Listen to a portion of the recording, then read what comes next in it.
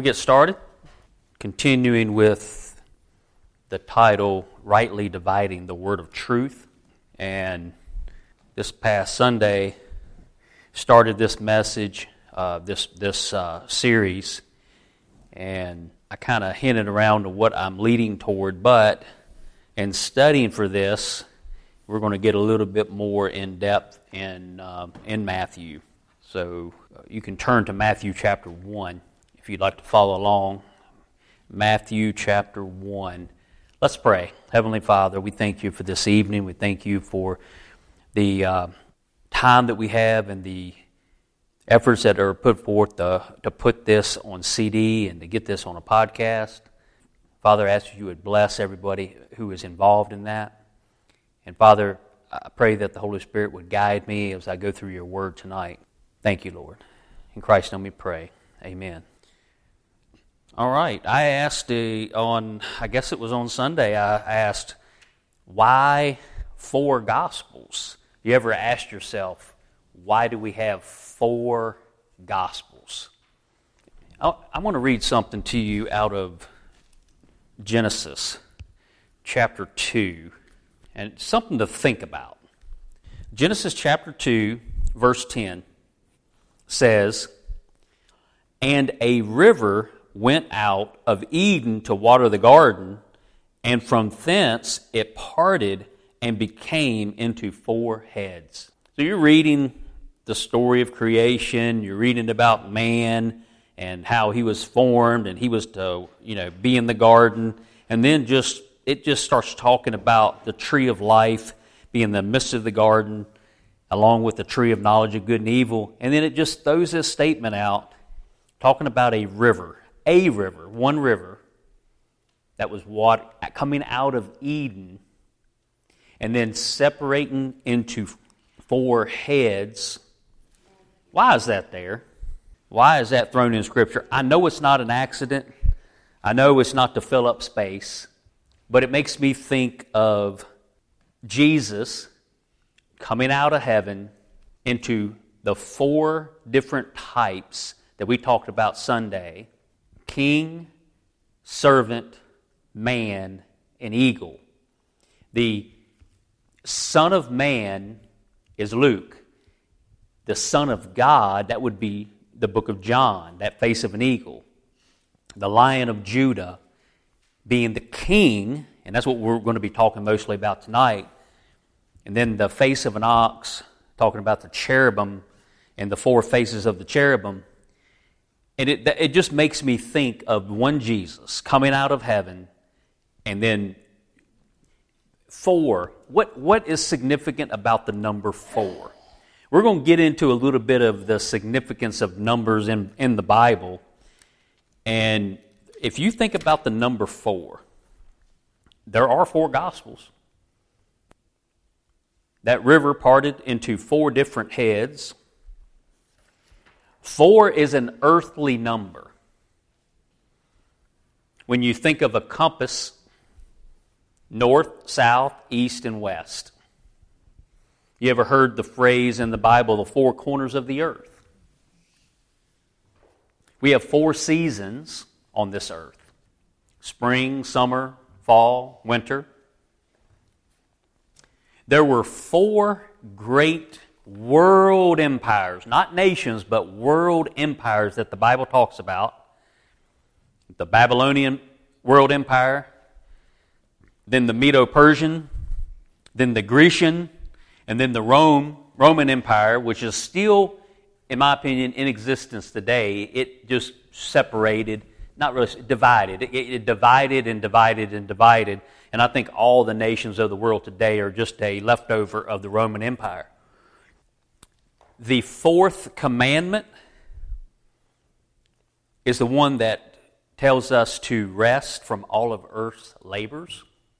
How about the 4th clause in the Lord's Prayer? Your will be done in earth. 4 is an earthly number.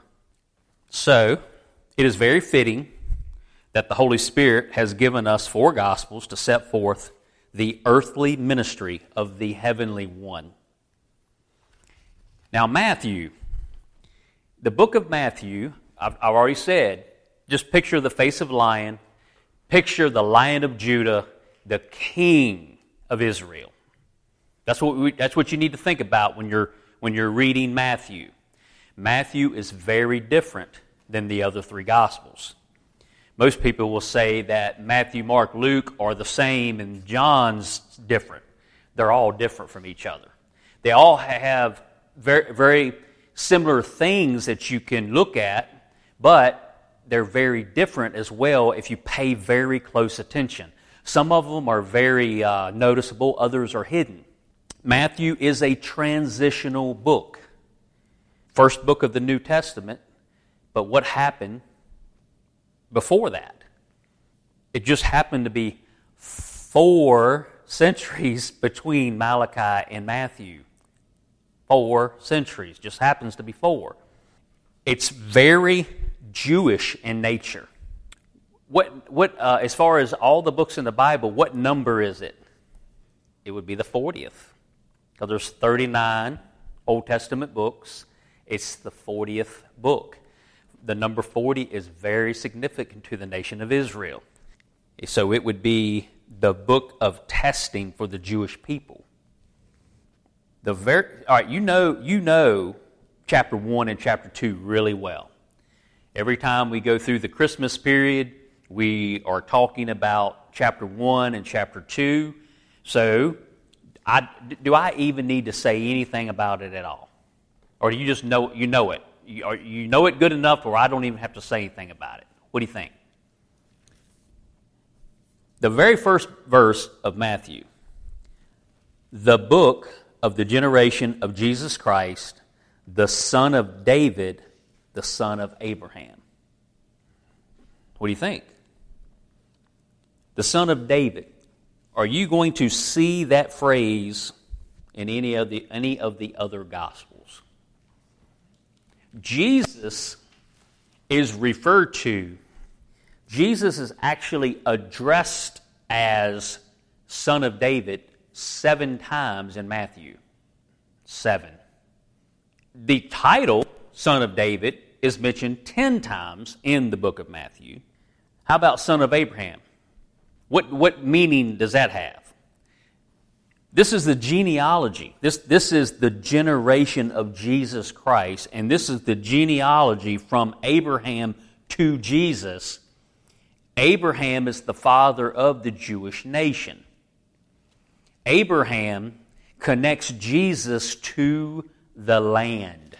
Being the son of David, it connects Jesus to the throne. How many times are you going to see son of Abraham? Maybe just this one time. Because that's not the significant thing of the book of Matthew. It's him being king of the Jews is what's significant. So being the son of David gives him the rightful claim to the throne on earth.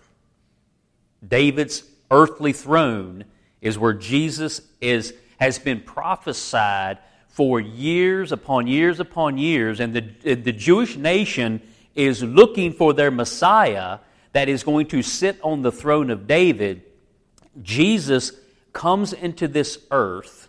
We see it here in Matthew chapter 1. It is so important to understand the book of Matthew, or you will have trouble in the rest of the New Testament. If you can't rightly divide the word of truth in Matthew, you will have confusions as you go through the rest of the New Testament. There is a reason that it's first in the New Testament. How many generations are in this first part of Matthew? They're grouped in 3. It's 3 groups. That sound familiar? There's 3 groups. Each group has how many? 14, right? I thought y'all knew this already because we had already been over it at Christmas time. Oh, that was last year. Christmas was last year. So I figured you would know all this and you'd be like, oh, yeah, move on. Go over to chapter 3 or something. when you get to 17, it says, so all the generations from Abraham to David are 14 generations, and from David until the carrying away into Babylon are 14 generations, and from the carrying away into Babylon unto Christ are 14 generations. So what's the significance of that? Jesus was manifested after those 3 sets of 14 were talked about. 3 is the number of manifestation. God, you wouldn't have God if you didn't have the Holy Spirit, the Father, and the Son. God would not exist without those 3. It takes all 3. You wouldn't exist without the 3 parts that make up you. You are body, soul, and spirit. If you take one of those away, you cease to exist as what you're supposed to be. Every object has 3 dimensions. If you take one of the dimensions away, leave the other 2, the object disappears. Just by taking one dimension away, it all goes away. Does that make sense? So 3, without 3, you don't have anything. So that's the significance of number 3. It has many meanings in Scripture, but that's the one I want you to think about right now. What about 14? What about the number 14? Now, this is cool stuff, okay? 7 times 2 equals 14. Now, E.W. Bullinger has a book on numbers in the Bible, and it's fascinating. I didn't even turn to that book for this. I got it from another book that is really interesting, but 7 times 2. The number 2, what is it significant of? Okay, we had, all right, 2 witnesses. Got to be 2 witnesses. If somebody came to accuse you of doing something wrong and it was just the one person, it just didn't fly. But if 2 came, so 2 people could get you put in jail. Or 2 people can come and say, no, he didn't do it, he's free. 2 is very important for a witness. So 7 times 2 would be, 7 is the number of perfection, so it's a perfect witness, a true witness. How about Jesus? Think about Jesus being the perfect one. He is the true witness. 14 times 3 is 42. 14 times 3 is 42, which could also be expressed as 7 times 6. 7, 6, the perfect Jesus becomes the only perfect man to ever walk this earth. I also like to look at it as perfect 7 coming to see us, the number of man, 6, and joining with us so that we can be identified with him. So 3 groups of 14. 14 times 3 equals 42, otherwise known as 7 times 6, which is also 42, but 7, perfectness, and then the number of man. Here's something that Jesus is referred to in Revelation. He's referred to as the faithful and true witness. It just happens to be Revelation 3:14. I don't know if that has any significance to it, but it just happens to be 3:14. Starting with Abraham, the genealogy. So Abraham is the father of the Hebrew nation, the nation of Israel. We have Mary's miraculous conception. You know that there are more quotations from the Old Testament in Matthew than the other 3 Gospels combined. That's because it's very Jewish in nature. They're going to really be thinking about the Old Testament. Think about all the Gentiles that were around. Were they concerned about the Old Testament? Not much at all, if at all. But the nation of Israel, very interested in the Old Testament. They hung on to it. They had the law. They were special. There's a whole lot of prophecies fulfilled in Matthew. Many, many prophecies fulfilled. Mary's miraculous conception. Where Jesus was born. So many in Matthew. And as you read through Matthew, you're going to see one after the other as you go through it, of prophecies that were fulfilled at that time. So what do you think about chapter 1? Did you know that much about chapter 1? There's more, but we're moving on to chapter 2. This is an overview. So it is. I didn't read hardly anything out of it. Okay, we've got chapter 2. First thing that happens in chapter 2, the wise men. Do you see the wise men in any of the other Gospels? Only in Matthew. Why? And who did they come to see? Why did they go to where they went? And why did they go to Jerusalem looking for him? What is the question that they asked when they got there?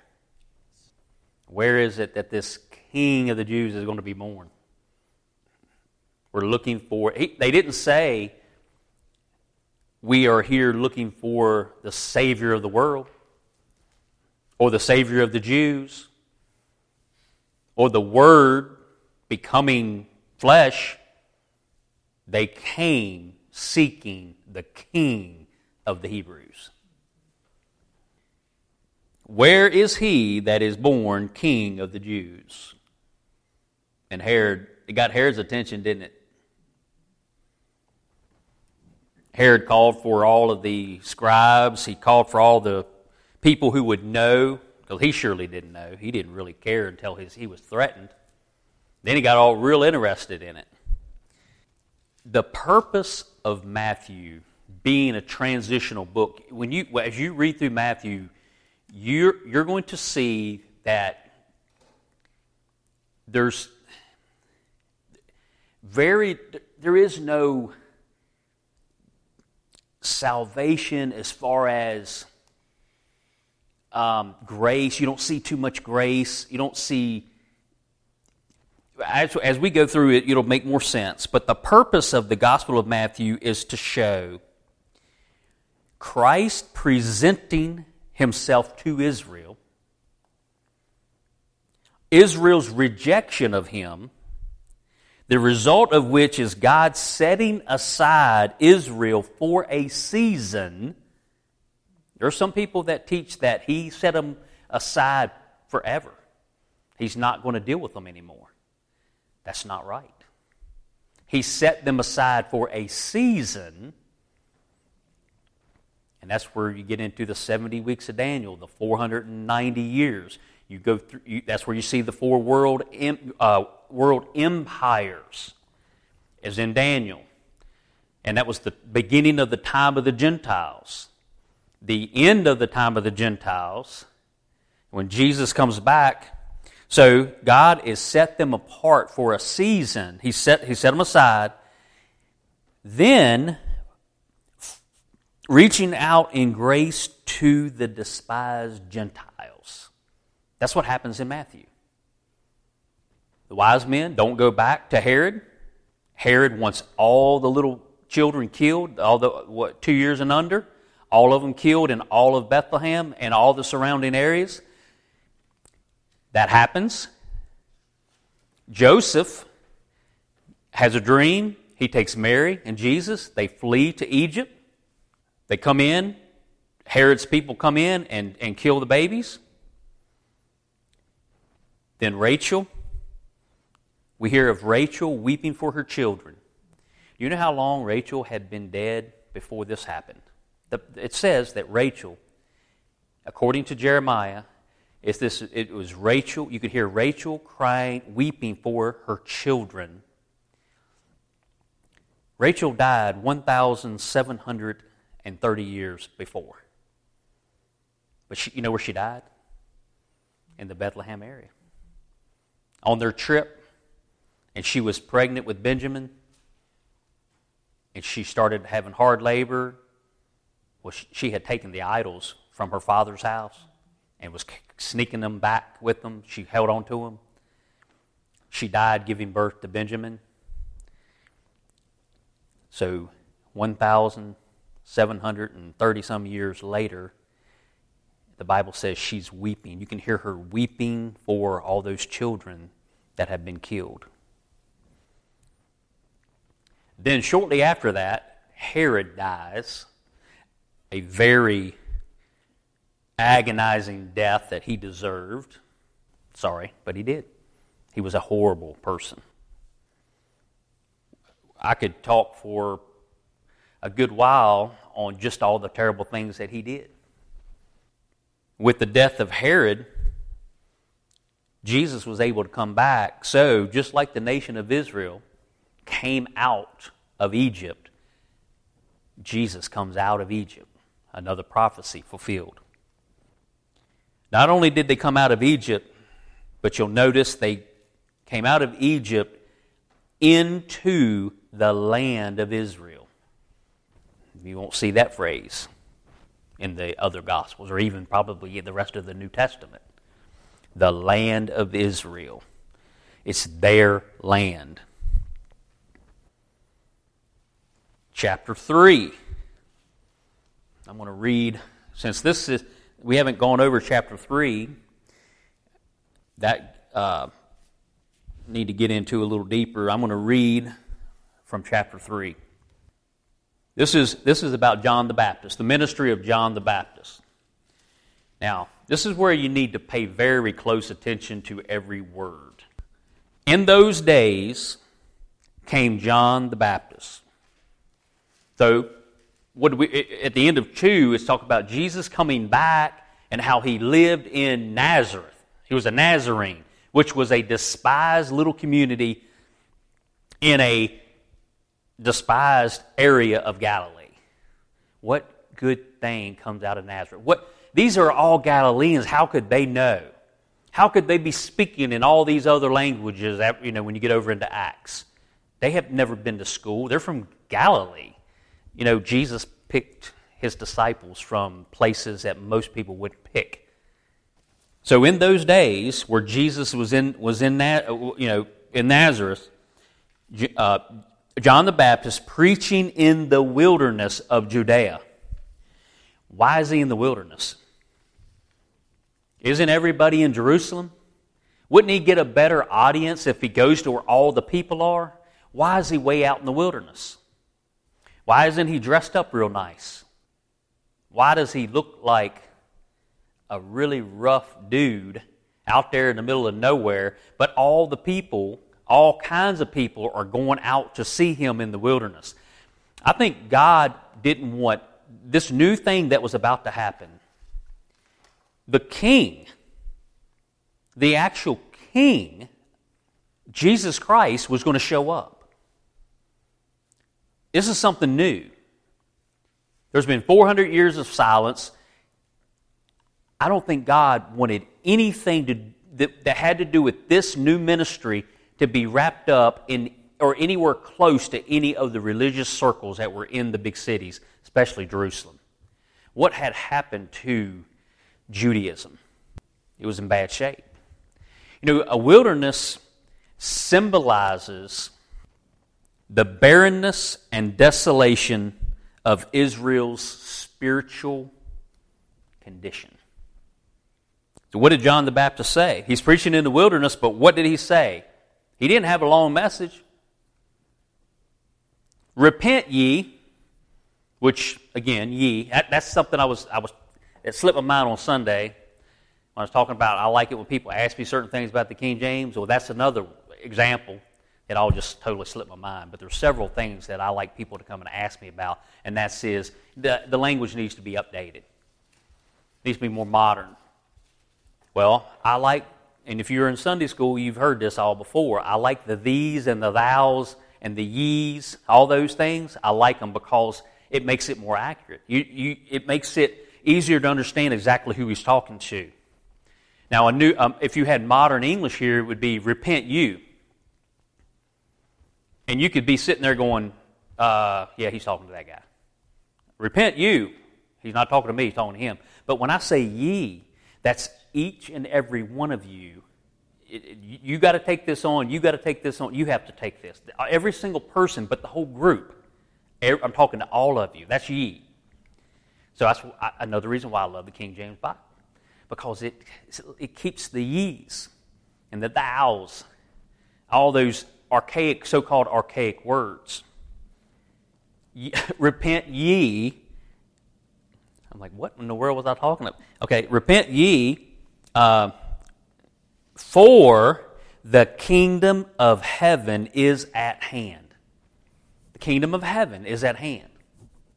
Is that term, kingdom of heaven, in any other of the Gospels other than Matthew? If you have a King James Version, no. You will not see it in any of the other Gospels. Well, isn't the kingdom of heaven and the kingdom of God the same thing? Well, here's the first clue. They're spelled differently. Kingdom of heaven, kingdom of God. Now, the kingdom of heaven is not this Christian dispensation that we are in now. We are in the dispensation of grace. That's why I was telling you a little earlier, the book of Matthew, it's a bunch of law. It's a whole bunch of, the Sermon on the Mount, if you compare it very closely with the Beatitudes over in Luke and the little bit that's in Mark, if you compare them very closely, you're going to see in Matthew, blessed are the poor in spirit, for the kingdom of heaven is theirs. And then over in Luke, it's going to be very similar to the same thing. It'll say, so theirs is the kingdom of God. So when I say the kingdom of heaven is different from the kingdom of God, it's, and this is pitiful, I know, to compare what I'm about to compare with the kingdoms of heaven, kingdom of God. But think about football, college football, NFL football. Now my mom, you could show her you can show her a college team, an NFL team, you can show her the games, she would not have a clue which one is which. But you show them to Joseph, then he's going to pick them out right away. Boom, just like that.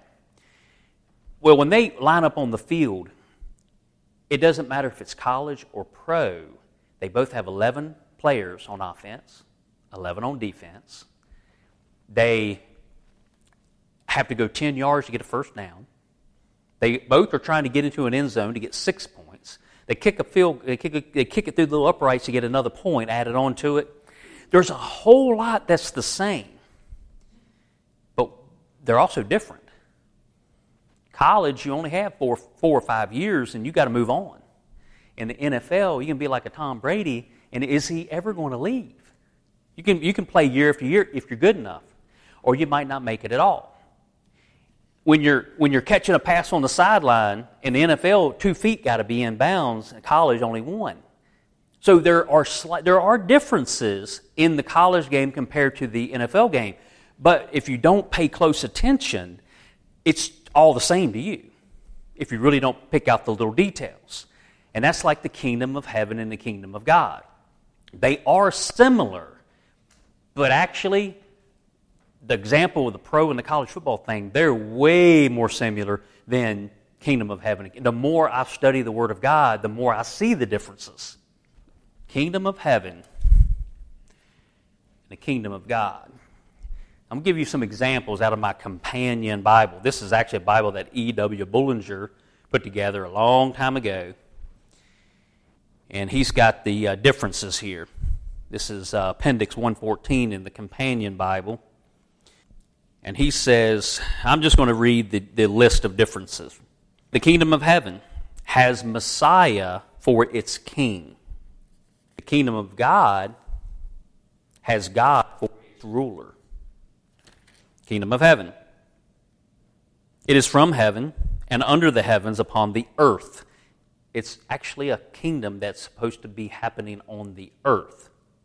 John the Baptist just said, repent ye, for the kingdom of heaven is at hand. That means it's right about ready for you.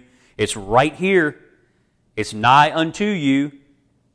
And why did he say that? Because the King of the Jews was there.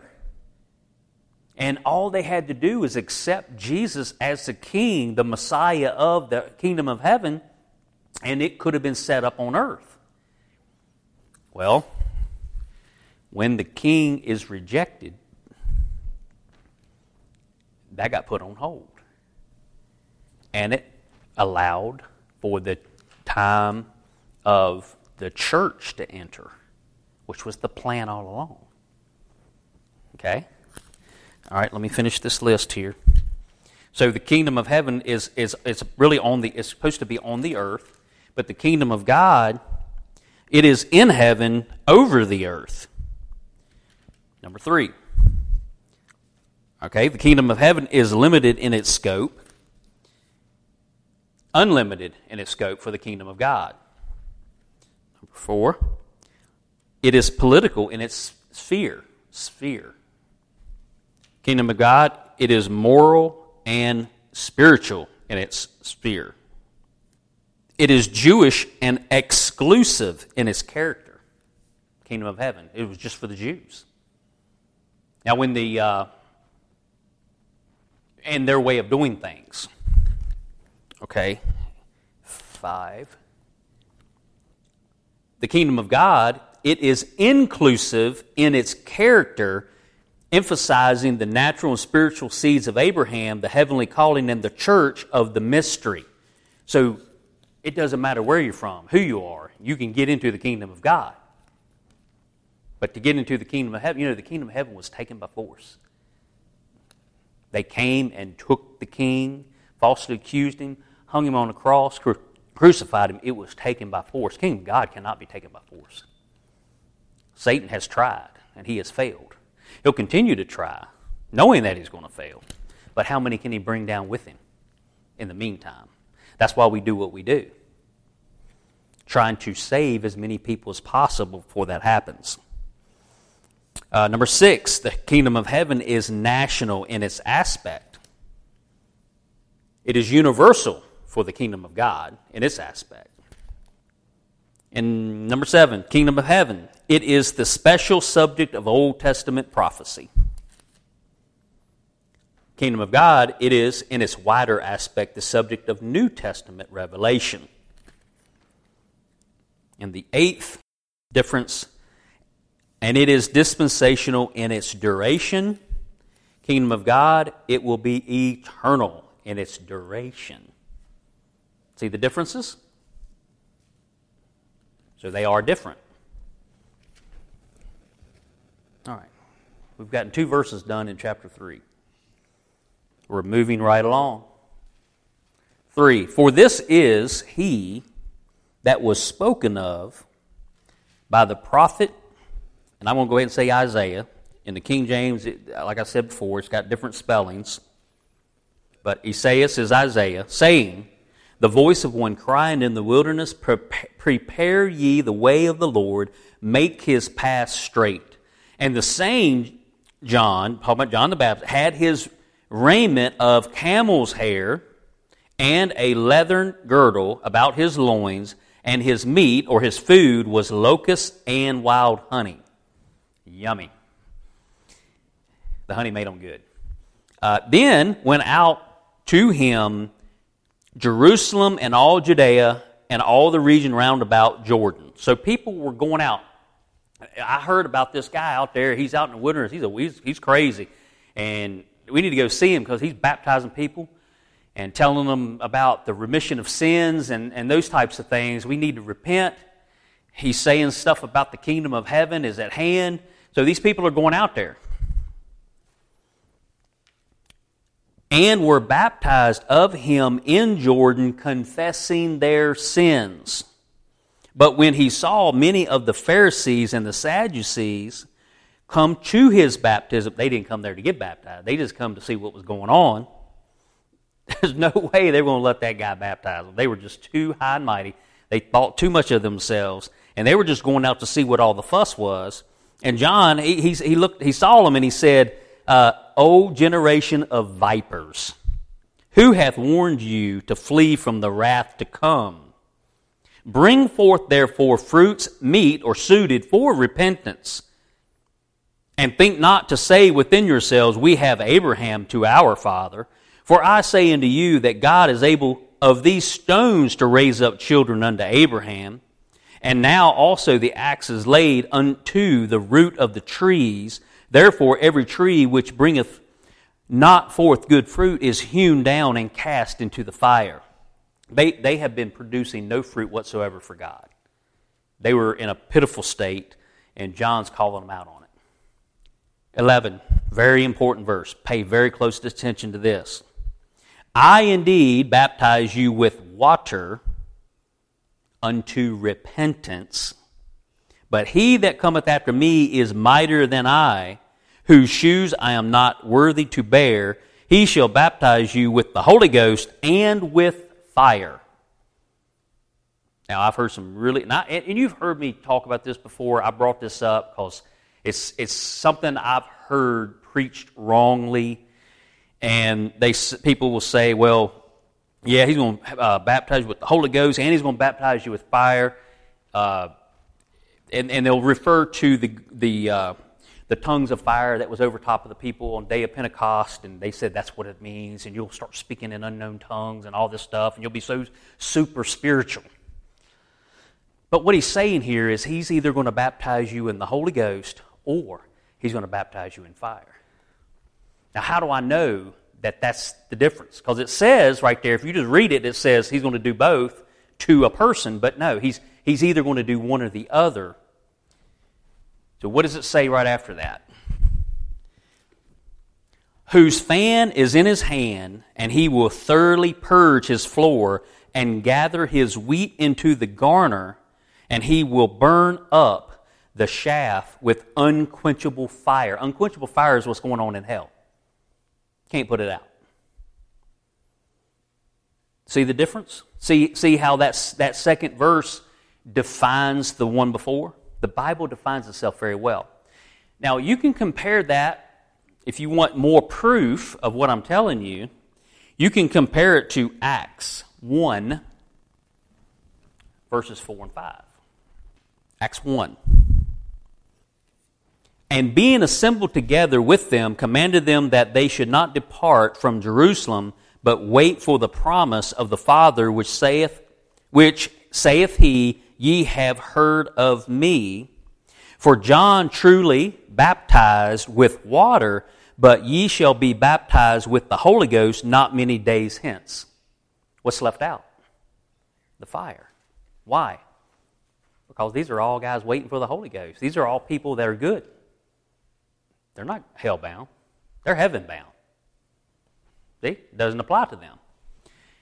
And in if you was to turn to Mark chapter 1, I don't have that one marked, but I hear it. Mark 1, 7 and 8, and preach, saying, there cometh one mightier than I after me, the latchet of whose shoes I am not worthy to stoop down and unloose.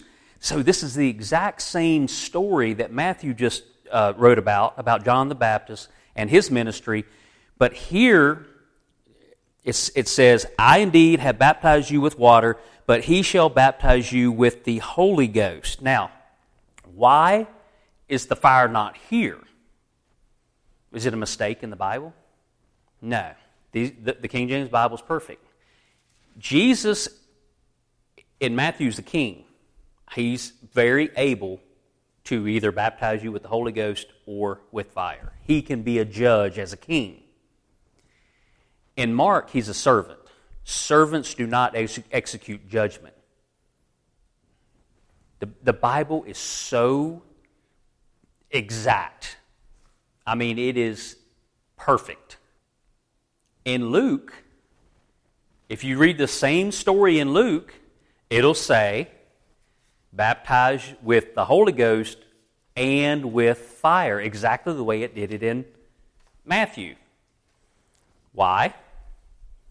Mark, he's a servant in Mark, But in Luke, he is the Son of Man. Well, there's something significant that is said in John, the spiritual gospel.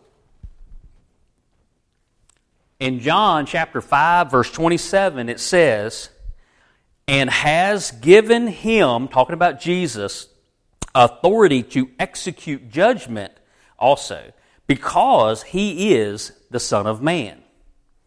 So he was the perfect sacrifice. He had to be in a human fleshly body and be perfectly sinless to be able to go to the cross to be a sacrifice for all of mankind. So as the King of the Jews, he's able to either baptize with the Holy Ghost or to throw you in hell forever. Same thing as being the Son of Man. And John clarifies it by saying that it has been given him authority to execute judgment. And then, of course, that story is not in John, the spiritual book. It's not there at all. Then cometh Jesus from Galilee to Jordan unto John, to be baptized of him.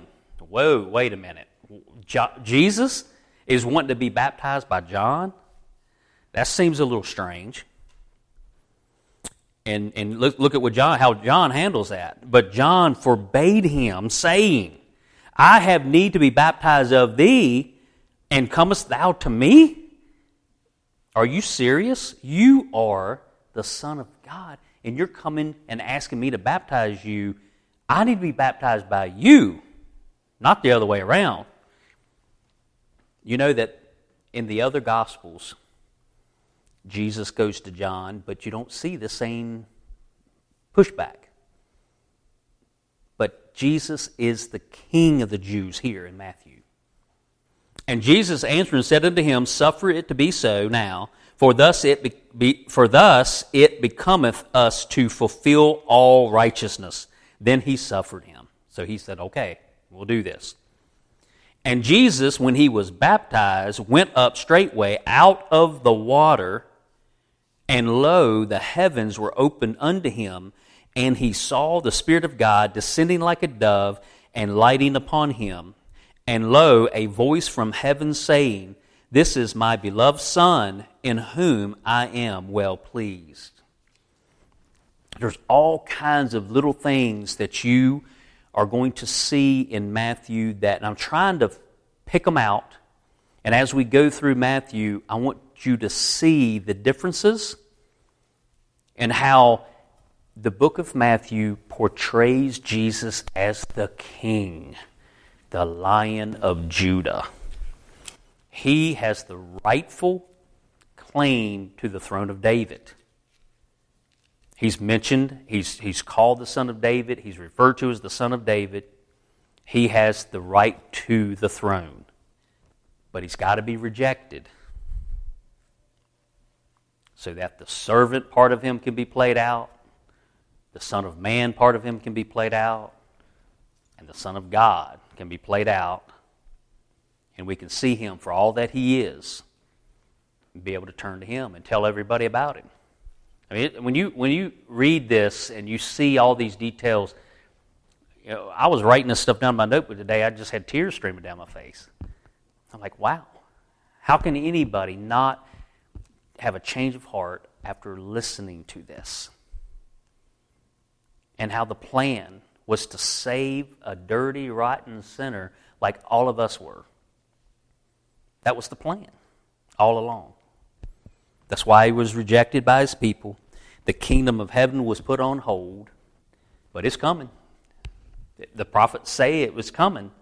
We don't know when it's going to come, but it's when we get to the end of the church age, this dispensation of grace that we're in now, when that comes to an end, and the true church is taken out of here.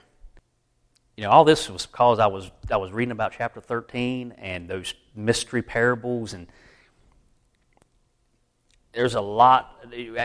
Sunday we're going to get into some of these other chapters leading up to that, and you're going to see more and more things that are going to separate Matthew from the others, and it's going to show you that it's nation of Israel, and they're going to reject him. And it's going to open it up for everybody else. We're done. Let's pray. Heavenly Father, we thank you for this day. We thank you for this night.